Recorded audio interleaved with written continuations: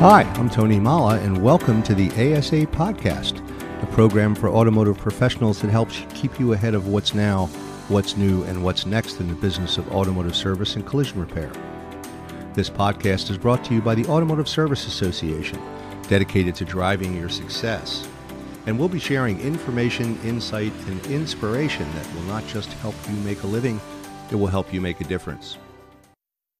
Hi, I'm talking today with Heather Mosier, the Director of Technology Development at Cooper Tire and Rubber Company. She's been with Cooper for nearly 25 years and has successfully overseen and executed the development of several award-winning tires, including those that have been selected as original equipment on Mercedes-Benz SUVs.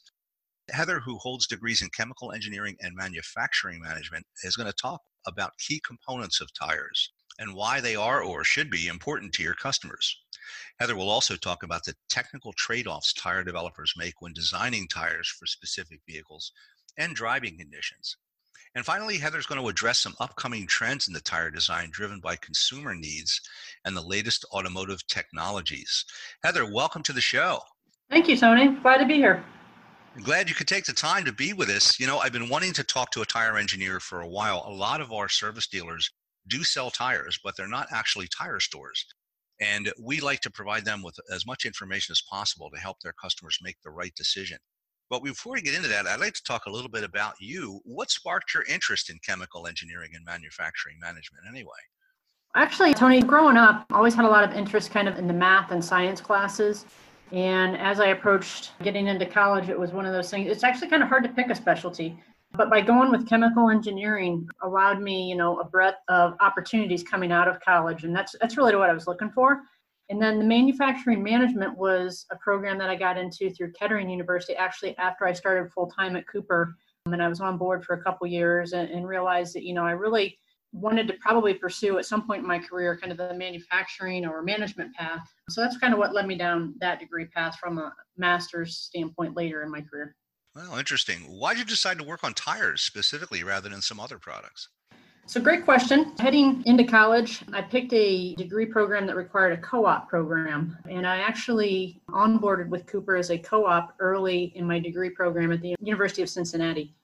And in doing that, I was able to learn how complicated and complex the tires actually are. So I guess going into school, I didn't really target the tire automotive industry. It was something I kind of happened upon during the co-op process. But once I got into it and spent several terms at Cooper doing this co-op experience, I realized it was something that I really had a passion around, something that I could feel challenged as I worked day to day. And it just really kind of grew on me, if you will. What's your favorite part of the tire development process? What fascinates you about it? There's lots of parts, Tony, that I enjoy, but a big part of it is really the challenge of coming up with unique engineering solutions to solve for the needs of our customers and the end consumers. And it's also very motivating to participate in the process of development in the final product acceptance during evaluation. So meeting with those customers or consumers at the end of the process and letting them actually experience the product you've developed is very fulfilling. Well, that's great. It sounds like you've found a job you love. And how's that saying go? If you find a job you love, you'll never work a day in your life. So congratulations on that. Tires are so important. Obviously, it's those 4 contact patch points are the only contact the vehicle has with the road. And in a lot of states that our shops do business in, there are actual inspection programs that the cars have to go through. So they're constantly looking at tires. What do you consider to be the key components of a tire, and which ones do our customers need to know about when they're looking to replace their tires? So I would echo your comment, and I would actually say one of the first things I would say is a key component is that tread contact patch, or in the tire industry, you may hear people refer to it as the footprint. So to your point, it's what's in contact with the road. But the type of the rubber that we select, or the rubber material that we select for that application, and the geometry of that is really critical to how a tire performs. And it's the only part of the vehicle system that's in contact with the road surface, if you will. So it is extremely important, as you mentioned before. Secondly, I would say that the carcass, or the internal structure, is extremely important because it allows the tire to be durable in all types of terrain. And it also transfers the vehicle steering inputs to that contact patch, which we mentioned, which allows the vehicle to actually interact with the road surface. So if I were to pick, key components, I would say first that tread contact patch and the materials and the construction that go into it. And secondly, again, the carcass, or that internal structure. What are some of the trends today in tire design, and how has tire design been impacted by things like electric vehicles or autonomous vehicles? Anything we need to know about there? There's a ton of work going on in the industry developing low mass and high performing tires that really deliver to consumers for whatever their given segment is. So whether they're an off-road enthusiast or, an automotive enthusiast who likes to do track day events, there's a breadth of technologies going into all those different areas. So to say that there's one single trend, there isn't one, but there's just a lot of work going on in that space. New sales of electric vehicles are really expected to grow significantly, I would say, in the next 5 to 10 years. And with that comes the desires for increased levels of range, because we're talking about battery, so range is very important, increased levels of tread wear, traction, and something people don't really think about, that in-vehicle noise comfort is something that's going to become very prevalent as we start migrating into that electric vehicle space. That I can understand. I fixed a lot of squeaks and rattles when I was working as a service manager by simply installing a radio. So I know that and electric vehicles are incredibly quiet. Yeah. I know tire inflation pressure and tire design are important for fuel economy. Do the same rules apply for electric vehicles? Yes, I mean, if you look at it, inflation pressure is the number one thing that you can do to maintain that for range in a vehicle. I mean, there's also a lot of material design and construction things that come into play that lower the hysteresis components of that tire, which really are kind of the heat buildup characteristics. So we do a lot of things there from a material and construction development. But from a consumer standpoint or a mechanic standpoint or somebody kind of that end user, I would say the one thing that you can do to help keep that range or fuel economy, if you don't have an electric vehicle up, is to really maintain the proper inflation pressure of your tires. Yeah, it's so important. We always hammer on that. And it's made a little bit easier these days, I think, with the TPMS systems that alert the consumer that there is a problem. But I've noticed myself when the temperature changes, we live in a fairly warm climate here in Texas. As soon as the fall hits, the first thing I have to do is turn out all of the TPMS lights because the tire pressure has dropped 5 pounds just from the temperature. So Yep, yeah, it can be critical. definitely. Question, do you ever talk to automotive technicians when you're developing new tires? I would say, Tony, at Cooper, we do a ton of research to understand the views of a lot of people throughout the installation and the use of tires, throughout the whole tire life, if you will, because it's really important that we get a broad view of our stakeholders and the target audience. People drive Coopers all over the world, and we're interested in insights from several different sources, whether it's the mechanic at the installation process or at a tire maintenance check or vehicle maintenance check. It's very important. So obviously the mechanics and those auto shop owners are very valuable resources to us because they are really the kind of the key to building the relationships with our consumers. Well, I know our members get lots of questions when they're talking to their customers about tires.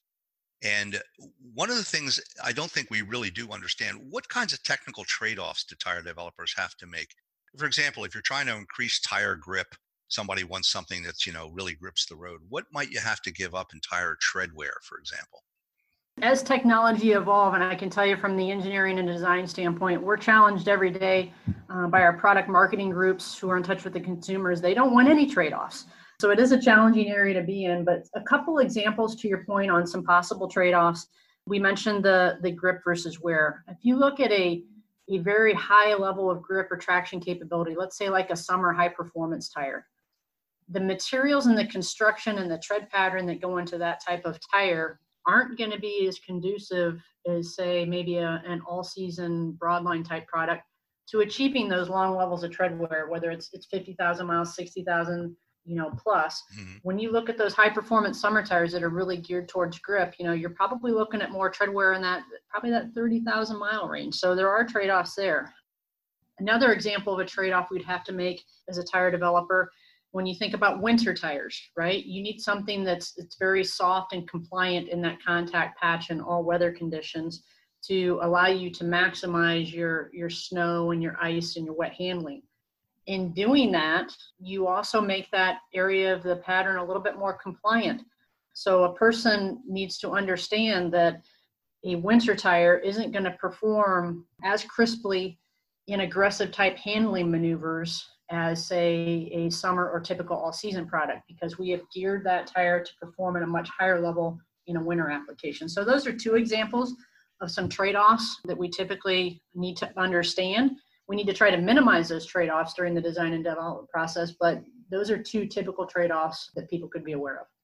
Well, I'm familiar with the grip versus tread wear. The reason I asked that question, I did have some experience with racing a while ago with my former employer who sponsored one of the NASCAR trucks. And I learned a lot about the fact that, yeah, they grip great, but we have to put 4 sets of tires on in 2 hours, because they tend to wear so quickly. There is a correlation. It's nice to know that. Yep. You had mentioned when I was reading up on your background that you had developed original equipment tires that were selected by Mercedes-Benz SUVs, which in and of itself is impressive. But do you have any one tire that you helped develop that you're especially proud of? Obviously, being in the tire industry as long as I have, it's hard to pick one, Tony. But one that I would say, this still has a very good market acceptance from a volume standpoint. It's a great seller for Cooper. I didn't work on it as an engineer, but I led the team several years ago that developed our Cooper Discover STT Pro product. That is really Cooper's most extreme off-road tire. It's got an ArmorTech 3 construction for added durability. We've got various aspects there that really kind of help maximize performance in the off-road application. And we spent a lot of time during the development of that product working with the end users to really understand what that tire needed to be. And Tony, we even went so far as to take the development process for that tire all the way to Australia with one of our key customers that sells a Cooper product in that area, and had them put the tire when it was in the prototype stage through the paces, through the Outback in Australia, to really ensure that we were putting a world-class product in the market. So like I said, it's hard to pick one, but that's one that comes to mind that hopefully some of the people in this podcast can relate with, because the tire's been out in the market for a while. And I would say from a product performance standpoint, it's a standout in our off-road applications for Cooper. Well, I know off-road's got to be one of the toughest environments to operate in, I'm sure. And I can't think of a better place to test a tire than the Australian Outback, I got to tell you. As we talked about when I started the podcast, our members get lots of questions from their customers. How can we help our customers understand tires better? What tips can you offer? I think the best thing your listeners can do, Tony, is to help us through the education piece. Mm-hmm. Really helping those customers understand the importance of using the correct tires for the vehicle application, whether it's a work truck or just an everyday commute vehicle, understanding what that correct tire is for the application. And then also ensuring that we're matching the proper load carrying capacity and speed rating that's required by the vehicle. Those three things are very important. I'd also say the listeners can really help reinforce the importance of proper tire maintenance and safety to ensure that their end customers really get the most out of the tires they purchase. As we mentioned, simple things like checking your inflation pressure, getting tire rotations on a regular interval, and maintaining proper vehicle alignment can go a long way into maximizing that tire purchase, if you will. I mean, for most people, the tire purchase isn't something they look forward to. So obviously, we want to be able to make sure they select the right product, get it in the right application, and that they're really able to maximize the performance and longevity of the tire in that application. And I would assume the best advice that they can get is on that door sticker that tells them what the OEM has put on the car, right? Exactly. If you look at that placard, a lot of times it's on kind of the end jamb, if you will, on the driver's side door. Older vehicles, it may be in the glove box or in that center console. But yeah, that should tell you exactly, the intended tire size, the load index, the intended inflation pressure, and the speed rating for what was designed to be placed on that vehicle. That touches on a point that I know I've heard myself when I was working in the shop. A lot of times the tires will have a recommended pressure on the sidewall. The consumer should go with the recommended tire pressure on the tire sticker on the door jamb, right? Rather than what's on the sidewall. So Tony, right, that's a great point. And actually, we may get into that a little bit during the October 7th webinar. What is typically on the sidewall of a tire is the maximum inflation pressure. So it's like a do not exceed point for that tire. It is not the recommended inflation pressure. And the reason for that is because that inflation pressure, air is really kind of what carries the load in the tire. And the vehicle manufacturers have calculations and tools available to them that understand what is the proper inflation that said tire size should be at for this vehicle application. So absolutely, you need to go on the placard and not simply use that maximum pressure that is stated on the sidewall of the tire. You would touch on also the tire rating. What is a tire rating? How does that work? Well, there are two ratings. So there's a load capacity rating, and typical numbers you will see for that on a tire could be in the low 90s all the way up into the 120 levels for a light truck application. And that number equates to the maximum load. It's an index, if you will, the maximum load that a tire can carry. More specifically, in that fine print on the sidewall of the tire, where you see the inflation pressure, there will also be a maximum load capacity for that tire. So that index, which is usually a larger number on the sidewall, is an index that relates to that smaller fine print stamping on the sidewall of the tire that really tells you how much load that tire can carry. The second rating that you'll see is typically a letter designation. You'll maybe see an S, a T, an H, V, W, Y, depending on the tire. That's the speed rating. And that essentially equates to a miles per hour that tire was designed to operate within, if you will, or not to exceed, similar to the inflation pressure metric that's on the sidewall. So the faster you're driving, the higher the rating needs to be, right? Correct. And the vehicle manufacturer, it's somewhat linked to the vehicle speed. So you may not necessarily drive, let's say, 90 plus miles an hour. So you may say, well, I don't need to say what's on the vehicle, but it's really what the vehicle is designed for. So you really need to ensure that when you replace tires on a vehicle, that you look at that vehicle placard and look at that load index number and the speed rating number and ensure that the new tire you're putting on the vehicle is either equal to or superior to that value that's on the placard. We do have that webinar coming on October 7th. I know we're going to take a deep dive into some of the things we've been discussing to help our members better understand, and again, better to inform their customers when they're selecting tires, what they should be doing. Tire sizes, I know, should be consistent on all four corners. I know we see some vehicles that have larger tires in the rear, some of the more exotic vehicles, for example. But for the most part, the daily drivers have all four tires the same size, right? Correct. Yeah, you will see some what we call mixed fitment applications in some higher end, more performance-oriented type vehicles. But to your point, the typical daily driver typically has the same size on all four positions. Again, if it is intended to be different, it'll show up on that placard sticker on the vehicle door jamb.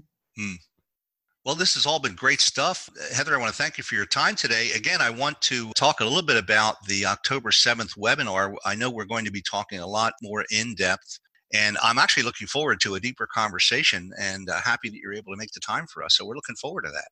I am too as well, Tony. I guess one thing I'd ask, maybe you potentially, I'm still working to kind of put the material together for this. What do you think the listeners on your podcast would like to hear more about? Well, again, remember that we're going to be talking to average people, customers, that to them, the vehicle is largely an appliance. So I think it's incumbent upon our members and anyone servicing tires really to make sure that they understand and can explain in simple terms some of the concepts that we discussed today. Again, the difference in the speed rating of the tire. What do you really need? And a lot of times by simply looking at the vehicle, the service dealer or the technician is in a better position to make an assessment, knowing how the customer drives, that sort of thing, as to what type of tires they need. For example, most customers I know are driving essentially on all season tires. That seems to be a pretty standard fitment from the factory, except on the high performance vehicles, things like Corvettes. Am I right about that? I would say for the U.S. market, you're absolutely right. Once we start getting into the global market and looking at somewhere like, say, Europe, maybe not as much, but for the U.S. market, definitely, I would say it's predominantly an all-season market. And again, one of the other things I know we're going to want to take a look at in October is you had mentioned about the load carrying capacity, and coupled with some of the comments you made about the light truck market, I would imagine if you're doing a lot of towing, a lot of our customers have boats, for example, and some of them fairly large trailers. And I would imagine that should factor into the decision when you're buying tires, right? Absolutely. The tires, need to be able to handle the worst case application you're going to throw at them, not necessarily your normal everyday application. But, to your point, if once a month I'm hauling a load that's 25% greater load than what I typically would, then we need to make sure we got a tire it's rated for that application and not just their everyday use. Well, this is all great advice. And again, I'm looking forward to taking a deeper dive in October. But again, from your experience, we'd also be interested to hear perhaps some of the things that you've seen or you've heard about some of the questions maybe you get from your customers that are buying the tires for their customers to better help them understand what the various markings mean on the side of the tire.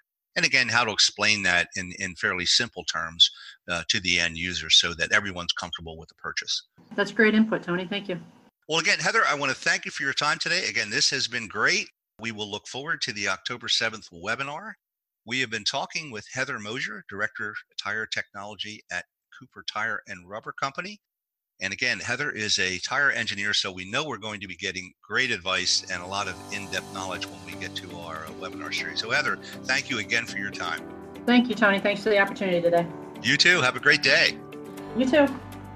I hope you enjoyed today's podcast. If you're brand new to the ASA podcast, or if you've been here before, I encourage you to subscribe so you won't miss some of the great things we have coming up in our future episodes. Just hit the subscribe button wherever you're listening and you'll be good to go. If you enjoy our podcast and find our content valuable, make sure to leave a rating and review wherever you are listening to this. And if you're an automotive service facility shop owner listening to this podcast and you'd like to know more about ASA, I invite you to visit our website at asashop.org. I'm Tony Mala, and thanks for listening.